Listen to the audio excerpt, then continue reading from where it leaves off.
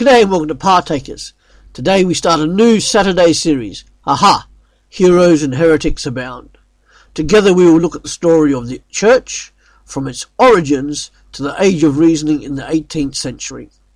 One aim of this series is to give a broad overview of Church history to those who know very little or perhaps none of it. We will see together the evolution and development of theology as well as church practice. Of course, there will be a Protestant European bias, as that is my church background.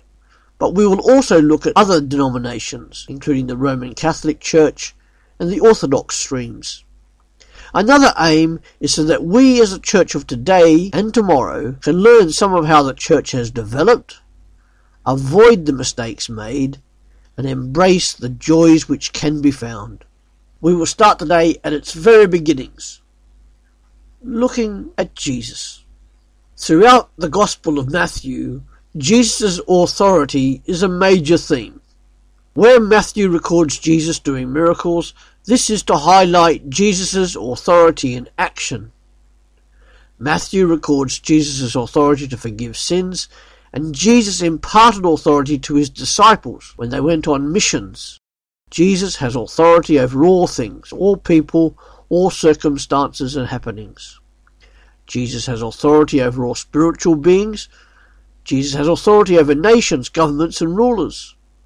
Jesus has authority over earthly and spiritual authorities. Jesus has the authority.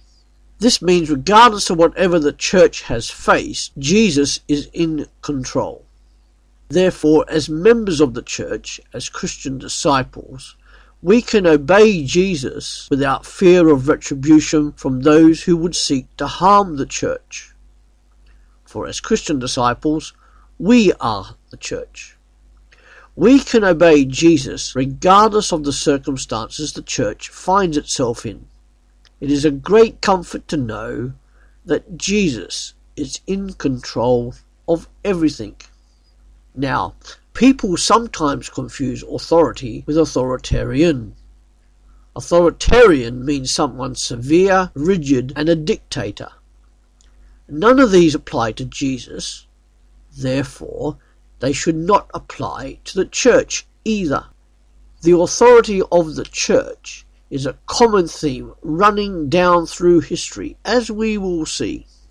After Jesus ascended back to the right hand of the Father and the Holy Spirit came, the early church exploded numerically as the 12 disciples exercised Jesus' authority and power.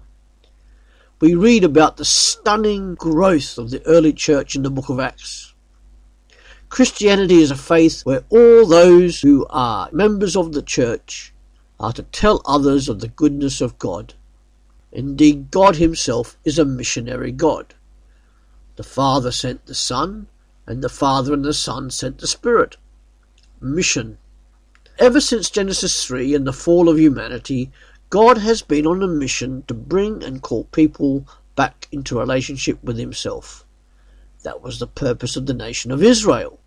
Israel was to be a light to all nations of God's goodness and glory. That was the purpose when God, who is outside of time and space, entered human history taking on human flesh and restricted himself in a human body as the man we know as Jesus Christ. Jesus' whole mission was one of calling people back to life in God. That was the message told by the early church, the first 12 disciples. They were showing and telling others of God's message of reconciliation. It was also to be the role of the church down through history. It never was meant to be forcing people to adopt church standards. Paul writes about that in 1 Corinthians 5 verse 12. And nor was it a message to simply join the church as a symbol of good works. Paul again, writing to the Ephesian church in Ephesians 2 verses 8 to 10. And of course, the coming of the Holy Spirit, sent by the Father and the Son, was prime for the explosive growth of the early church, and his hand is evident throughout church history, as we will see. Thanks for reading and listening. This series is on every Saturday, but come back every day where there is something new added to aid your development as a partaker of Christ. Thank you.